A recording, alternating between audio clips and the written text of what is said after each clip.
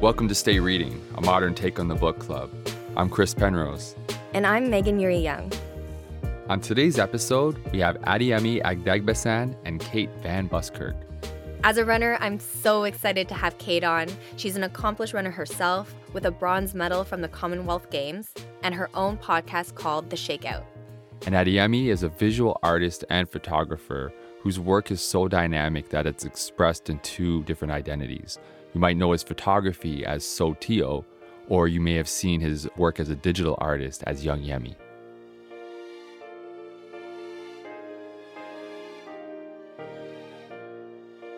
We have to ask you, the first question is, what kind of reader are you? You want me to field this one? Yeah. Sure. First of all, thanks so much for having me. I'm pumped to be on this side of a microphone for a change. Yay. It's nice to be the interviewee. And I'm super pumped for our chat. So I would call myself a sporadic reader. My lifestyle is very hectic and kind of takes place in a lot of different parts of the city and the world. So I'm sort of traveling from my home at King and Strawn out to my office in the Annex, up to York University for training and treatment, and throughout the city for different appointments, and then around the world for training, racing, and my broadcasting duties. So my reading takes place whenever it can, which often means in short, fast bursts on a subway between stops, or if I'm really lucky on an airplane. But I really like being able to just pick up in sort of the middle of a book wherever I am and sort of lose myself in that for the short amount of time that I have. Which literally sums up why we're having these conversations. Oh, good. Word. Yeah, it's also a pleasure to be here. And I guess I would describe myself as a functional reader. Like I read a lot for specific purposes. Like I'm trying to get a specific piece of information or a specific idea or some inspiration for something that I'm working on. So I'm picking at a lot of different things. But it's not always like long form sort of reading. It's just like whatever I need to get into. Kind of the way we use like the internet and social media. Like it's a reflection of like how I read as well. I still remember going through encyclopedias. Oh my gosh. Yeah, In high school, absolutely. I dated myself. I'm glad we're all old enough to remember that. Google that if you don't know what it is. Yeah. It's kind of like the print version of Wikipedia. It is. A little more official, I guess, in some regards. I wanted to open up. We had, the recent passing of who is described as the most influential literary figure of the 20th and, though 21st century is short, 21st century so far, Toni Morrison.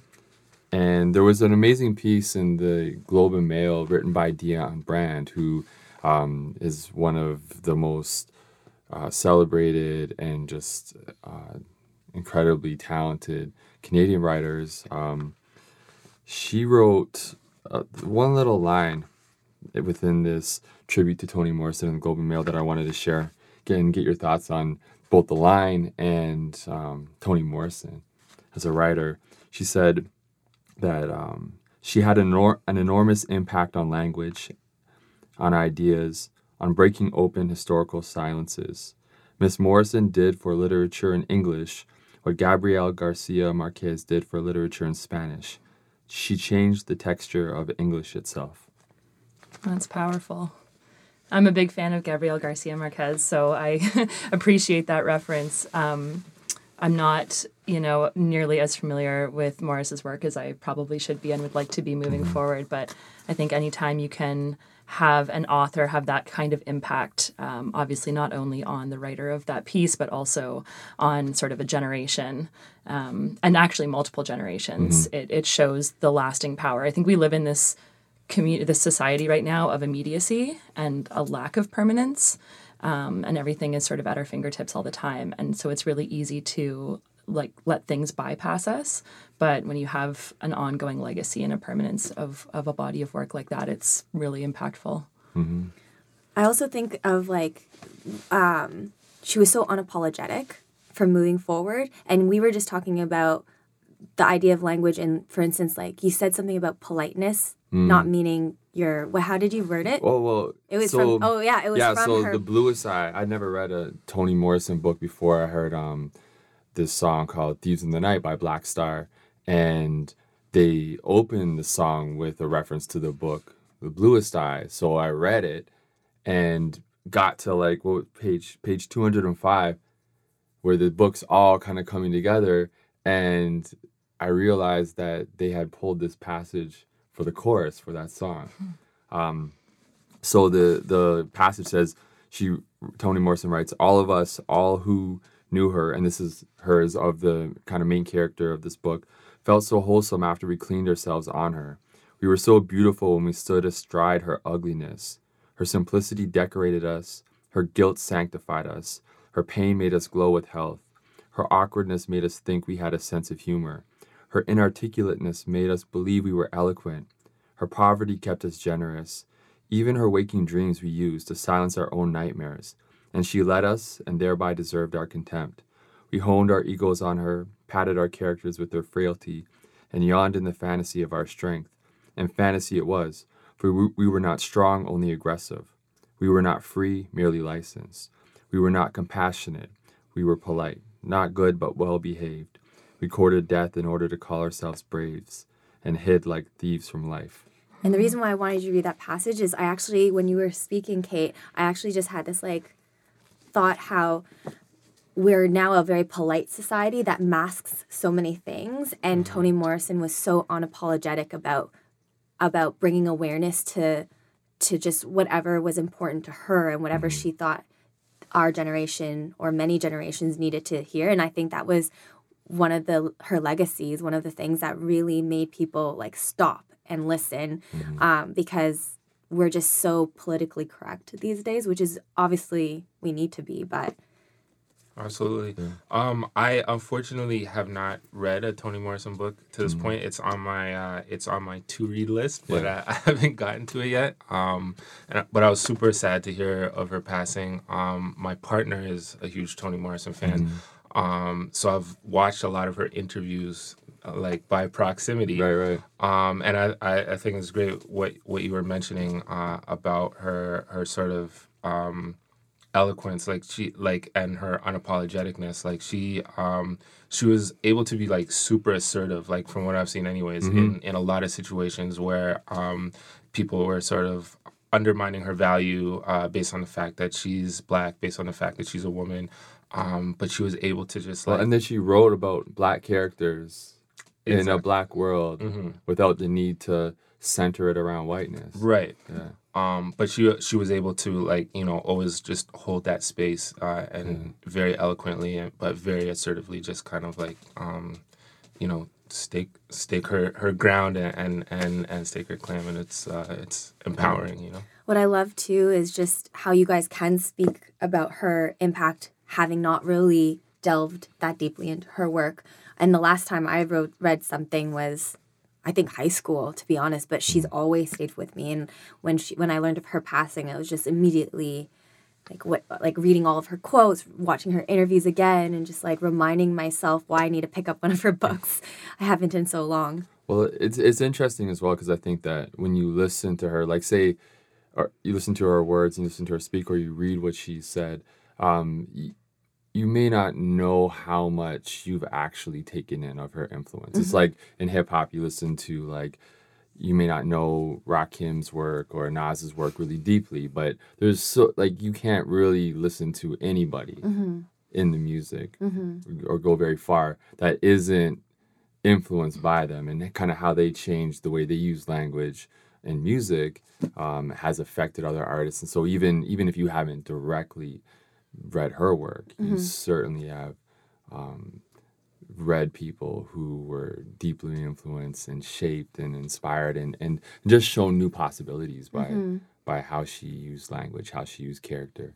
I'm a huge fan of that Black Star album, so Yeah. I'll definitely have to put those puzzle pieces Yeah, together. right. I'm sure, like, as I'm reading it, could you hear the hook? in Yeah, my mind? absolutely, Yeah, exactly. So I was reading it, and then I'm listening to it, and I'm hearing Mos Def's voice Yeah. all of a sudden. And Mos Def's voice was not in the book with me until that moment. But speaking of holding space, especially for representation of like Black images and Black characters, your work as Young Yummy is very much about that. I wondered if you had anything in that stack that's really connected to your work as an artist. Yeah, actually, I guess the first thing I'll pull. Oh, I don't want to spill that there. First thing I'll pull out is this magazine is called Natal. And I was just reading this interview with a woman named Jen Nkiru, and she's basically like an emerging film director. She's put together like a number of really powerful short films. Also, has directed a lot of like high profile music videos. She was part of the team that did the Jay-Z and Beyonce video where they took over the Louvre in Paris. So wow. she's connected with some really powerful people. But yeah, there's a quote in here that really resonated about sort of I guess holding space is like is the best way to put it. So she says, I'm on a mission to recalibrate Black images, which are oftentimes centered on cis Black males, in order to create something with fullness that is representational and inclusive of all of us, images of women, images of queer identities.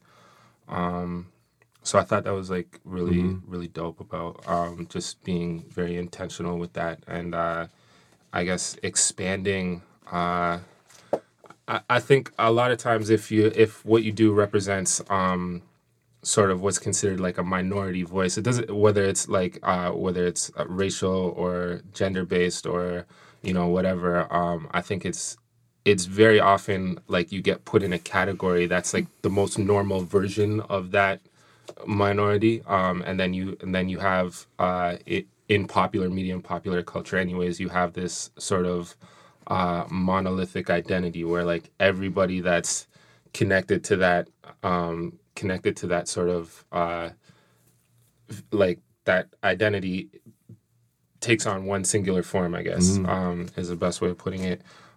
So I know, for me as an artist, as a Black artist, trying to represent different facets of what Blackness is about, what it represents, rather than just going back to the fallback stereotypical sort of versions of what Black identity is about. Would you say that the words on that page in the magazine was something where it's like poetry, like kind of says something to be true but haven't put in those words, or was it where it's like, oh yes, that says what I am aiming to do, or was it like you read it in like, oh, that is what I want to do? Like was it confirmation or aspiration or both? It's affirmation. It's like it's always great to find voices that align with your own like personal intentions, So I guess I would call it an affirmation. I think it's put more eloquently in here than how I've expressed it in the past. But I think exactly how you felt it. It's exactly what I feel. So I'm excited. What I love about this like concept of not falling back on stereotypes or falling back on what's easy is, as much as I just said, like we might live in a very polite society, which is clearly it's just masking a bunch of darker undercurrents, is that we are becoming more educated, and when you become more educated through reading or sharing, it's almost you're actively choosing to blind yourself if you fall back on the stereotypes. So to immerse yourself and to recognize these artists that are also feeding your own work and you're like affirming your own outlook is amazing, and to bring to light an emerging artist that's doing big things is so cool. Absolutely. Yeah. Amazing. What do you have here? Yeah, so this is all, I'm already so inspired. That was beautiful. Thank you so much for sharing that. And I would love to learn more about her. In terms of sort of connecting things back to our preliminary conversation around Morrison, I have been reading for the last probably 3 years the works of Brené Brown, and she has become pretty popular in the space of sort of the, I guess, in the kitschiest term, the self-help arena. She is a researcher and a social worker out of the U.S., and she has centered a lot of her research and her focus around shame and concepts of shame and how we process these and how they play out in our society and how we can potentially overcome them. And Megan, when you were talking about how we live in this sort of society of politeness and being afraid to step into places that maybe we aren't as familiar with and aren't as comfortable with, because either it's unfamiliar to us, which is always scary, or because we don't want to encroach on a space that does not belong to us. And I think sometimes we can live in these sort of silos of fear around impeding in someone else's space when we don't belong there, rather also than being there's invited. this whole conversation of appropriation now rather than celebration. Yes. And so there's so many things like we're just learning, right? And and I don't even know. And I think people a lot of times, instead of wanting to learn those nuances and like go through that process of like equity work is ugly. Yeah. It's never gonna be like a simple, pretty thing. Like, for those inequities to surface, it's an ugly process, right? But are you willing to sit with that? And so people will, rather than say learn those nuances, just try to avoid it altogether. Like 100%. But you were and it's certainly related to this conversation. It's less specific to sort of that conversation about differentiated spaces from maybe a cultural or a racial perspective. But one of the things that has really resonated with me, I've become fairly outspoken in terms of my history with my own mental health issues. I'm the very lucky daughter of 2 social workers, so I grew up in a very supportive home. One of the things that taught me, though, is that does not preclude you from having really severe mental health struggles yourself. And as a high-level athlete, as a leader in my community for a long time, I hid those things from everyone else in an attempt to not only sort of self-protect, but also to make others around me more comfortable. And one of the big things, this book is called The Gifts of Imperfection, and Brene Brown has written quite a bit on this topic, but I really like this book because it provides what she calls some guideposts to working through things like shame and fear of not being enough and inadequacy. But it's certainly not, there's nothing here that is dictatorial. Like, you can sort of flip between sections and find things that really resonate with each person. But one of the opening statements that she makes that really sets the tone for the book that compelled me to read it is, owning our story can be hard, but not nearly as difficult as spending our lives running from it. Embracing our vulnerabilities is risky, but not nearly as dangerous as giving up on love and belonging and joy, the experiences that make us most vulnerable. Only when we are brave enough to explore the darkness will we discover the infinite power of our light. And I think that's such a powerful statement. Brene talks about 3 main sort of tenets to her work, and those are courage, compassion, and connection. And she states that you can't have any one of those in an authentic way without exploring the depths of the others. And the one piece that really, really struck me is that she defines courage not as heroism or bravery in sort of the traditional sense, but the courage to find vulnerable spaces and lean into them in really uncomfortable ways. Totally Morrison. That's 100% Morrison. So actually, which is interesting, it kind of relates to this, but not really. But I want to bring up, so a book that I brought with me is The Way of the World. And not to completely cut you off, because I think it's kind of interestingly related. So this was a book I read when I was in university, and it's a play by William Congreve. And it's basically by the title, The Way of the World, it's kind of like tearing up, and this is written in the 1600s, like, so it's like tearing at the seams of society and personal relationships, but obviously from a very different era. But one of the main themes kind of can be encapsulated by this passage. Why do we daily commit disagreeable and dangerous actions? To save that idle reputation. If the familiarities of our loves had produced that consequence of which you were apprehensive, where could you have fixed a father's name with credit, but on a husband? And so this whole idea is, so this whole play is about love and marriage, but also transactional love. Like there's this whole like undercurrent of blackmail and seediness to this play. And as much as you think while you're reading it, it's about love and money, it's actually about reputation. And so it's really interesting to kind of link that to this idea of being vulnerable, because I think reputation is that mask that we always wear. And so I don't know, what are your thoughts on Do you want to reply to that? Yeah, I mean, I have a lot of thoughts on it. And again, this is something that Brene really dives into. And I think that one of the lines that struck me when you were reading from that passage in the book by Morrison was that she really, I guess she's referencing the character, the female protagonist in the story, but she is talking about how through the expressions of vulnerability and strength, and I don't think those things are mutually exclusive. In fact, I think they're necessary to coexist.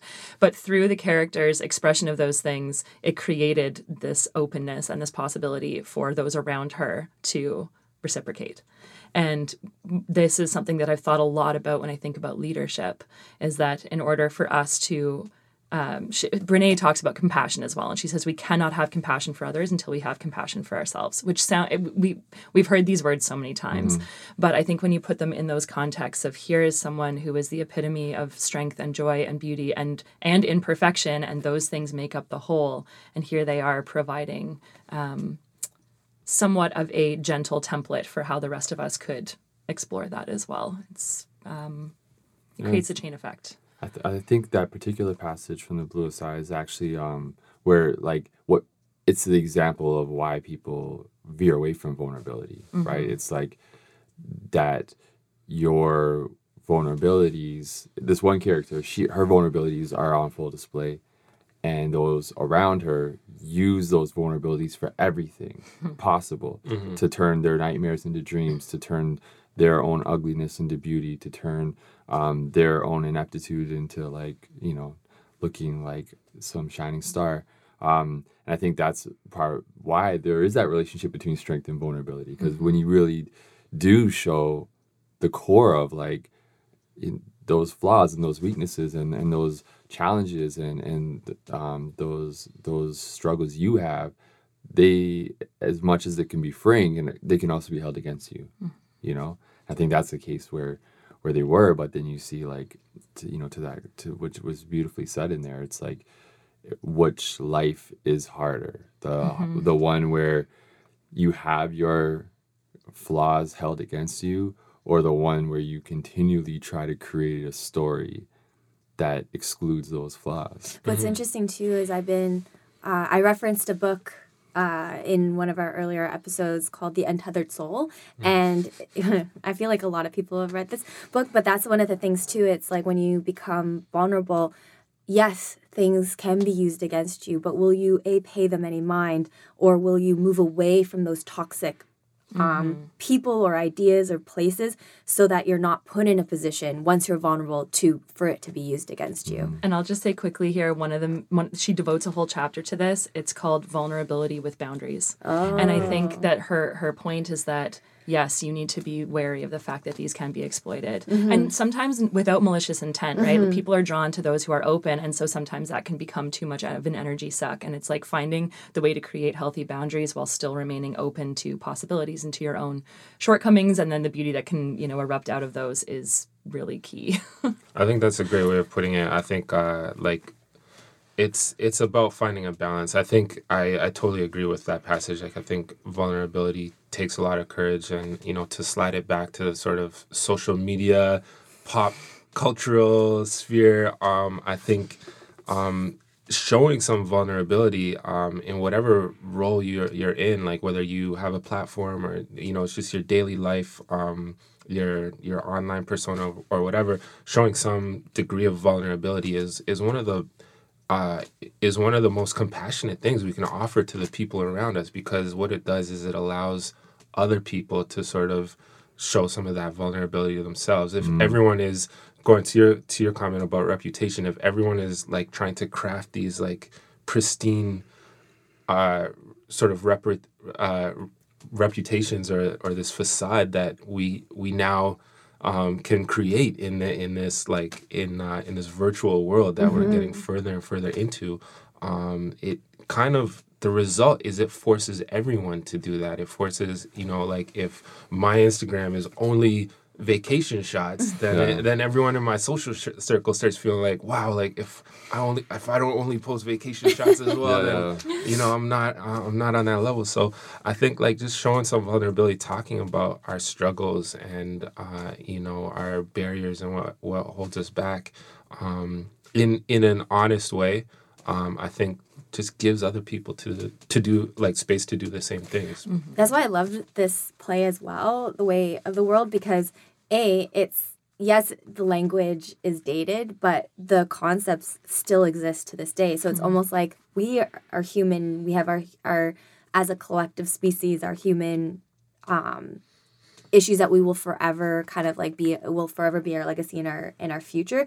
But as we move forward and as we learn and as we have these platforms that allow us to digest more and share more and be vulnerable, we are evolving. And so it's really fascinating. And that's why I remember like spying this book yesterday, being like, yeah, I have to bring this in because and just the title, The Way of the World, you know what I mean? Written in the 1600s. It's just, yeah. So it's like, it's less about the technology than we think sometimes. Yeah. It's when you look at it on that level of like, this curation of an image. So that's done through Instagram or whatever right now. But as you see, it was done through like marriage and the type of job and how you presented yourself at a party, which was literally like you're going there to be seen in a certain light.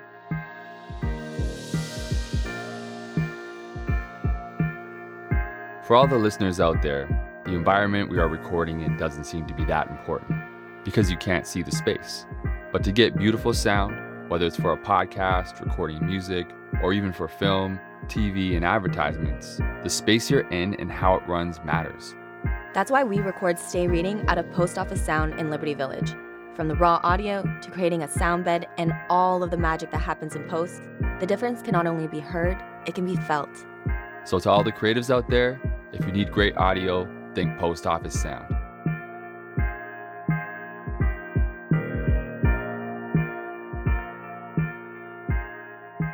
You know what? I will go in a different direction here. Yes. I'm gonna take it to sort of current affairs right now. I just got through reading this two-part series by Octavia Butler, The Parable of the Sower and The Parable of the Talents. So I brought The Sower, but I'm gonna read a quote from Parable of the Talents. I don't have the hard copy here with me, but. Awesome. Yeah, and Chris might have actually alluded to the fact that you. I love Octavia Butler. Yeah. I think if people haven't explored her work, just what she's done as a Black woman in science fiction, and even if you just see her interviews when discussing what that was, what Blazing That Trail was, but the level that she wrote in that space, I think a lot of times people don't treat science fiction as literature. It's seen as like, just like fantasy and science fiction as like, or romance novels as this like subcategory of like entertainment rather than literature, which is not a fair brush to sweep. But I think what Octavia Butler did in science fiction just is like some of the greatest literature produced. Wait, before you say anything, I have to ask, is this a library book? It is, yeah. Oh my God, I love it. Because it has, you guys know like the plastic and the smell, they always have a smell. Of a library book, and I'm like, this just brought me so much joy. I wish you guys were in the room with us right now. Can I tell you, I just got my library card back after years of not having one. I just did the same. Congratulations. I just got library cards for my children 2 weeks ago. We have like literally the best public library system in the world in Toronto. So if you're living here, you should take advantage of it. Totally. So let's get into this. Okay, let me get into this. This quick background. Parable of the Talents is the second book of the series, published in 1998. So just like the amazing accuracy of sort of her forecast, like she's now passed away, but her forecasting, like it's just incredible.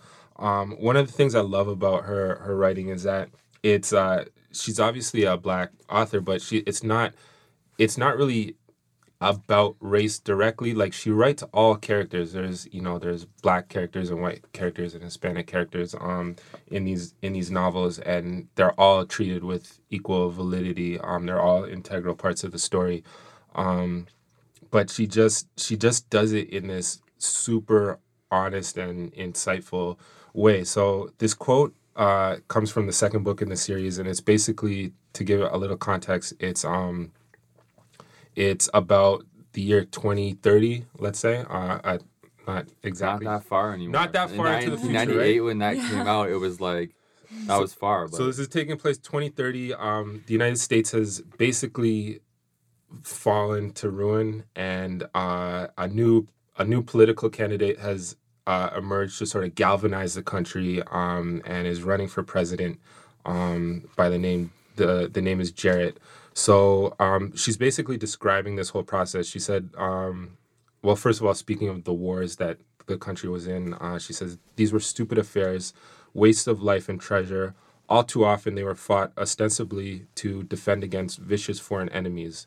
All too often they were actually fought because inadequate leaders did not know what else to do. Such leaders knew that they could depend on fear, suspicion, hatred, need, and greed to arouse patriotic support for war. Jarrett, who's the presidential candidate, condemns the burnings. There's like witch burnings become a thing again. So Jarrett condemns the burnings, but does so in such a mild language that his people are free to hear what they want to hear. As for the beatings, the tarrings, the featherings, and the destruction of the heathen houses of devil worship, he has a simple answer. Join us. Our doors are open to every nationality, every race. Leave your sinful past behind and become one of us. Help us to make America great again. Oh my God.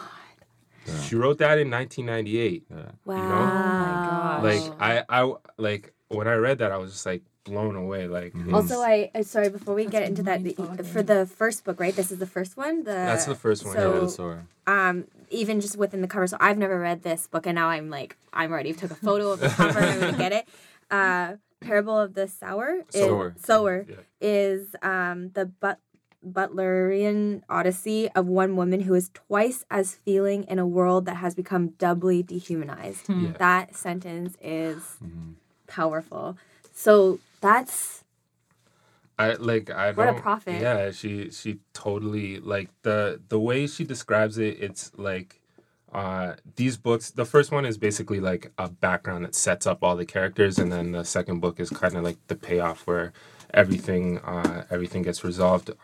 But just the way she describes contemporary American society, it's very much like, if you're a fan of the series Black Mirror, it's very much sort of like that, like 15 minutes into the future Also, kind of thing. There you go. Handmaid's yeah, Tale. absolutely. Yeah, and what's jumping out of my mind is Margaret Atwood talked about how she approaches writing science fiction. And she said she would never include she won't ever include a technology that doesn't currently exist or a scenario that hasn't happened in the past. And in that way, the material can always be relevant. Yeah. And that's why, people are watching now The Handmaid's Tale. You brought the graphic I know, I brought the novel. graphic It's novel. in there's the audiobook and all these different forms of it. But people keep saying, with the work of Margaret Atwood, the work of Octavia Butler, I think it had similar approaches. Who Like, wrote how is it so accurate? How is it so spot on? And I think that's a really interesting thing when you dive into their work, is how they've done that. In Fahrenheit 451, who is the Bradbury.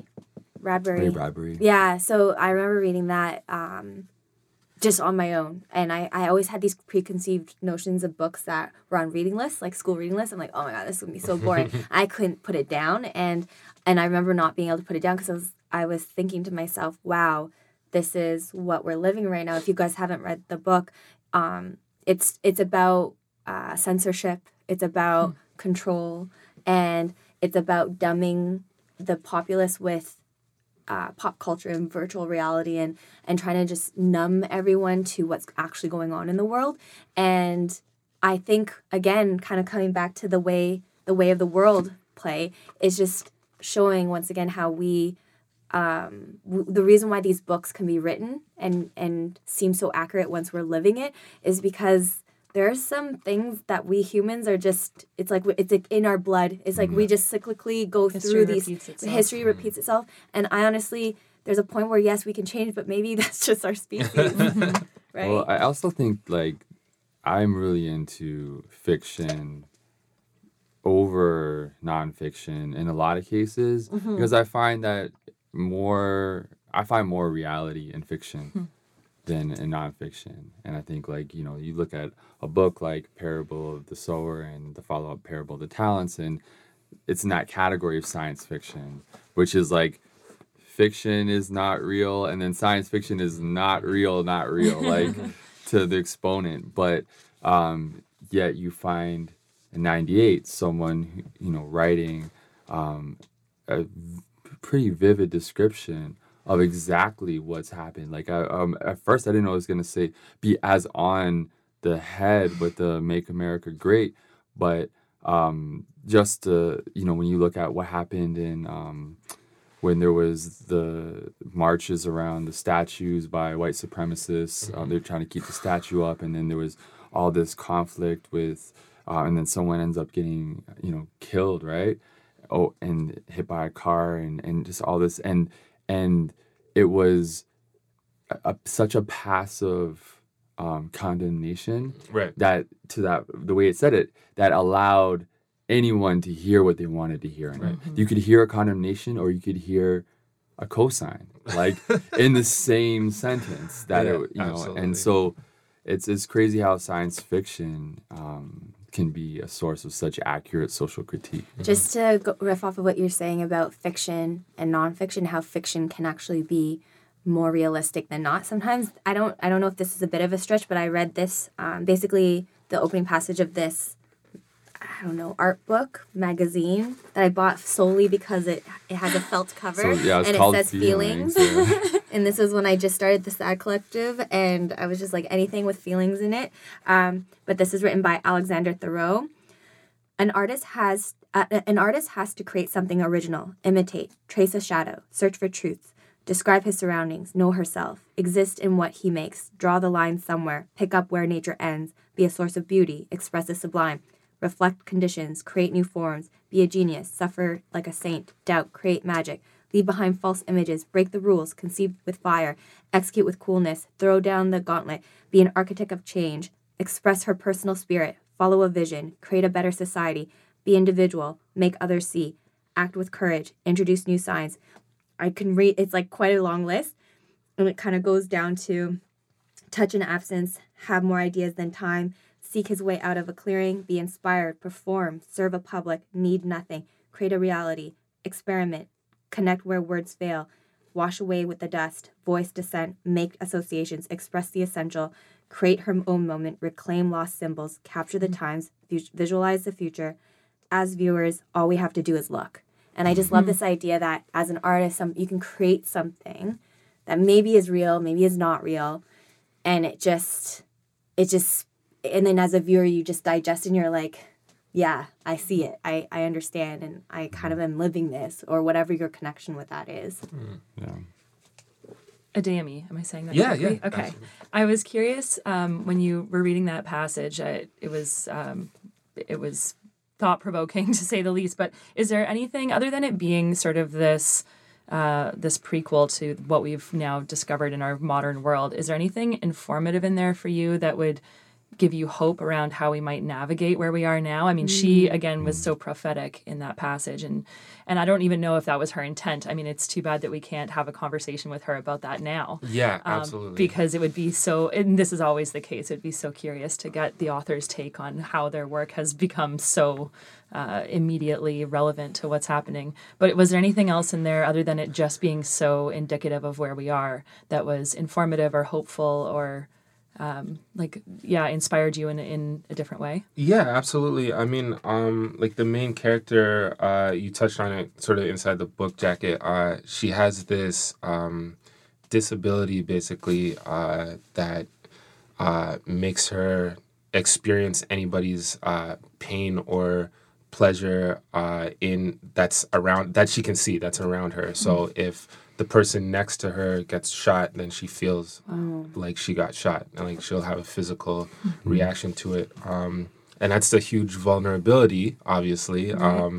And it gets used against her a lot, but it's also like the source of later on in the storyline, it becomes like the source of her, I guess, insight into humanity, and then she becomes like this sort of religious figure that sort of, you know, creates this whole movement towards the end of the book that you know, that sort of helps bring people out of, you know, this sort of dark ages that they're in. So So she's like a unifier? It's totally a unifier, and it's because of her vulnerability. Wow. So well, and what I hear in that too is that where you're seeing this whole like series of people that have taken power through fear and division, and division is like, you're like this, they're like that, I can protect you from them, you know, and that empathy that she has allows her to like feel and experience in such an extreme way, but that what others are experiencing, but how, I think to that point of like your great question of like what is instructive to us in navigating this type of time that we're in is that we can't really be divided when we have that real empathy for each other. And I was in a conversation yesterday about like, you know, politics, and, you know, you look at even in the Canadian situation of like, oh, you voted for this person, what? Like, or you look at some of the people that we have in power in the country and you're like, why would someone put that person into power? You know, and it's easy to write that person off who's, you know, say got behind someone who's like cutting social supports and all that kind of thing. But if you have empathy for that person, maybe it's understanding why. Like, why did that person resonate with you? And let's not let that divide us, you know, which is hard. It's really hard. It's funny. I didn't think I would be referencing this book so much because I brought others, but I know we don't have a lot of time. But one of the things that Brown talks about in her research is that when we feel threatened or when we are scared because we don't want to be vulnerable, one of our gut reactions is to become certain about everything. So it's kind of ironic that in our moments of the most amount of turmoil or uncertainty, we self-protect by appearing to be the authoritative voice on whatever it may be. And I think we're seeing that particularly in U.S., but certainly in global politics in general right now. Canada, is that and everyone's looking to a right versus wrong, this sort of like black and white approach to the way that we can view our world, because that makes it neat and easy in these moments of really intense fear and concern and distrust that we have in the world. And so again, it all comes back to compassion, because the Latin root of the word compassion is actually to suffer with. And so I just found it, again, so instructive about how, or at least explanatory about how things are happening in the world as they are right now. These mass shootings in the U.S. that are just purely driven by, and I hate is an easy word to throw out, but I think it's fear and distrust and lack of connection. And so we're all suffering. That is part of the human experience, is to suffer. And so to suffer with is not just to fall into the depths of despair, but to be able to share in that human experience and find those moments of commonality where we don't immediately see them because they're not easy to see. I have to ask you about this book. Andante? Yeah. In the Skin of a Lion. Why did you bring this? So I brought... I predominantly read nonfiction, and again, part of that, your introduction really struck me because I'm usually looking for more of a utilitarian source in my reading. I have been a coach for a long time. I'm now in media myself, and I'm a runner, so I'm often looking to expand my own knowledge of running, which is why so much of this is running based. But when I'm traveling, and especially when I'm traveling internationally, I really like reading Canadian fiction, particularly historical fiction, because I think that it provides like a real draw to home for me. me, but it also, like you said, can be very indicative of the world that we're living in now. So I read Michael Ondaatje's In the Skin of a Lion in high school. And Megan, to your point, I really enjoyed English in high school, but there were certain readings where I was like, oh, I hate that we just have to read this thing. This was the opposite of this. I couldn't put it down. And Ondaatje is a prolific Canadian writer who has written extensively in the historical genre fiction realm, rather. But he talks a lot about the migrant experience in this book. And it goes back to the early 1900s in Toronto. I read it right before I moved to Toronto. I was living in Brampton at the time, and then I was traveling internationally, and then I moved back to the city. And it gave me such a different perspective on the city that we live in and what went into building this thing that we now call this multicultural mosaic. And that's really beautiful. But I think a lot of times we aren't necessarily privy to the struggles of the basis of that multiculturalism that was steeped in fear and discrimination and hatred and well, there's a big poverty. Sri Lankan community in Brampton too, right? There is, So yes. I'm half Sri Lankan. Okay. I'm not Tamil though, but I'm half Sri Lankan, and I finally read one of Michael's books, but it's his newest one. I'm trying to remember the title, but I don't know why I haven't, and my family, it's always been in our shelves, but and I tried flipping through. I've tried reading one before, but as you asked earlier, what's kind of a takeaway from this aside from is it mainly kind of opening your eyes to Canadian diversity? I think it is, but in subtle ways. So to me, there are sort of two main storylines going throughout this book. One is the sort of physical building of the infrastructure that we now call Toronto. So the Prince Edward Viaduct or the Bloor Street Viaduct that goes over the Don Valley. Imagine the sort of That's my curiosity engineering with and the book, right? and architectural feat that went into that in the 20s and 30s when we obviously that was 100 years ago. We don't have nearly the advances in technology and knowledge that we have now, but the number of sort of lives that were considered expendable. And we see this in any major sort of colonizing or modernizing element in history, whether it be war or whether it be the founding of a new land, which inherently means genocide of a native population, or whether it means building an infrastructure for a great metropolis on the backs of those who were either desperate or didn't have a choice or weren't able to enjoy the spoils of what they were then creating. But then the secondary storyline is this really soft, subtle underlay of here are the interpersonal relationships between the characters, and they're the same as everyone else. And so that becomes the unifying factor in this book for me, is that it's not just here's this group of migrants that struggled and here's where their struggle played out. That's an important narrative. But it's also here's how they loved each other. Here's how they navigated keeping a house over, a roof over their heads. Here's how they navigated raising their children. Here's how they navigated their love relationships and where in the city they were going to live. And all of these really just normal things that we all go through all the time. And yeah, it was a very impactful book for me. There's Damien, we've had a conversation about that Bloor Bridge before. Absolutely. I've always looked at it as it should be as iconic as the CN Tower in terms of understanding Toronto. Whether it's the fact that there was people living on one side of it, but there was nobody living on the other side when they built it.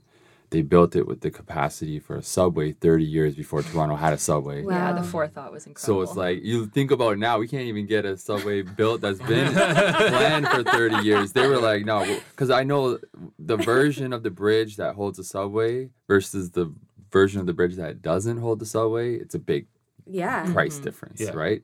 100%. And then just the way that Toronto has so many parks, valleys, rivers, streams, and the fact that you've had to build the city through them and around them. I think there's more green space in Scarborough, for example, than any other part of the GTA, which a lot of people, when they hear the word Scarborough or the name Scarborough, they don't think of Rouge green Valley. space. Yeah, But there's all kinds of valleys. That's one of them, right? Yeah. But yeah, and I know you photographed it before. Absolutely. What's your hearing that background on the book and kind of the connection between the Have you read the sacrifice book? of I have not. Yeah, I haven't migrant either, workers, yeah. but have to now, having yeah, that love for absolutely. that. Absolutely. Thank you. No problem. It's a gift. Yeah. Oh wow. It's yours. I have 2. That one's yours now. Amazing. Thank you so much. Yeah, I mean, like, I think, like, I was always, you know, sort of awed by the foresight that went into building it. But I think, like, what you're talking about, the backstory of, you know, how it was built and who was used to build it, I think is an equally important part of that story that that also needs attention, you know. And it's the unfortunate thing, like, so often, like, these huge infrastructure projects, you know, are built on the backs of the most vulnerable, or the people that that, you know, in many ways don't have a choice. Like, everyone's got a choice, but you know, like, it's a different kind of choice, you know. So and I think about that in the city all the time, even like in the present moment, when you look at the commonalities between who's driving your Uber and who's, you know, in the restaurant cooking your food, and all these different things, is like there's certain pockets of society where you see a lot of one type of people and not a lot of another type of people, you know. So I think that's always something that I think we should be aware of and you know, have compassion. Well, it's connected for, to infrastructure. Yeah. Yeah. Like, you cannot separate Yeah. like who you see, you know, at the art gallery opening night, you know, $1,000 ticket, and who you see driving your Uber, from the physical infrastructure Yes. of housing, of bridges, of how resources are allocated over, not just over one budget cycle, but over generations. Generations, absolutely. That's You such a know? great way of I putting also it. just love the way you say, like, everyone has a choice, but some people like that choice is different. Yeah. And being aware of that, and that's where compassion comes into play. That's where empathy comes to play, and suffering with, because so many of us we are all privileged, right, to a certain extent, Absolutely. being here in Canada. Absolutely. But then we do forget, and that's why these conversations are so important. We should go to a closing thought for everyone on the conversation, whether you want to just, based off of something that was said, shared, or if there's one nugget in what you brought in with you. Like, for me, I like that, the different set of choices, like how every choice can be different, even if you do have a choice, that level, that for me is what I'll walk away with. Absolutely. I mean, I think the sort of the underlying theme of today's conversation was just that like to honor your vulnerability, and, you know, to have to try to have compassion for people around you. So you know, thank you for bringing that to the table. I think that's so important. And if people can, you know, just give a little bit of thought, save a little bit of space up here for that, you know, that would be amazing. So. That's a beautiful statement. I completely agree. And I think that what has given me pause from this conversation is not just celebrating our differences when they're in something like a piece of art, or, you know, in a fairly polished version, but then being able to, like, do the hard work of trying to create those bridges. Bridges, literal, figurative, between those who are so different from us, and that is a piece of vulnerability and empathy that is trickier and uglier and not as readily available in terms of our emotional spectrum all the time. And being able to say, all right, it's not just the celebration of great works of art by people who are different from us, but it's also going to that person on the street who sees things differently and who you may not have any commonality with, but we're living in this shared human experience. So let's have that as our basis and see where it goes. Amazing. For me, I think about, like, power when we're talking about power of individuals and what kind of choices they have, power when we're talking about, like, these pieces of literature that go into you know, these big conversations of how power plays out on a global level or on a national level, or, like, you know, over generations. And then, you know, the power of the, you know, print to tell that story. And just, like, this last thing for me is Black Panther. I got into comics again when I heard Ta-Nehisi Coates was writing one. It just was, like, blew my mind that this scholar on, like, race and politics was writing comics, because I just assumed, like, comic people write comics, and I don't know who comic people are, but I found out that They're humans. people. They're people. You know what I mean? We're all, and I became a comic person through this, but this is a issue where Black Panther T'Challa is reunited with Storm, and they have this whole background and really amazing connection, but there's this war happening, and Storm's abilities and just power and just are on full display to the point that she starts to be seen as like a deity. And so then it closes here saying, "This power that I glimpsed today, the power of faith and divinity, what of those who gleefully embrace that divinity or who lust after it? What of those who are not wary of power, but are consumed by it?" And again, it's just like, that's such a big question where it's like, yeah, power, ultimate power corrupts ultimately, people say, and this kind of thing. And we look at being wary of it, and we're talking about this conversation in our own power and managing it, and our own privilege and managing that, and having empathy rather than division. But the way that this comic book could raise this question of like, what of those who are not wary of this power, but actually like seek it out. Absolutely. So. Wait, last takeaway. Yes. Everyone, get your Toronto Library card. Library card. or your Brampton, or your Just get your library Just card. get it. Just get your GTA library card. Yeah. wherever you get it. Thank you very much for being a part of Stay Reading. Thank you. Thank you. It's a pleasure to be here. Happy reading. Thank you for listening to Stay Reading. And if you want to find any of the titles we discussed today or learn more about our guests, you can always check @_Stay Reading on Instagram. And wherever you listen, don't forget to rate, comment, subscribe, and share.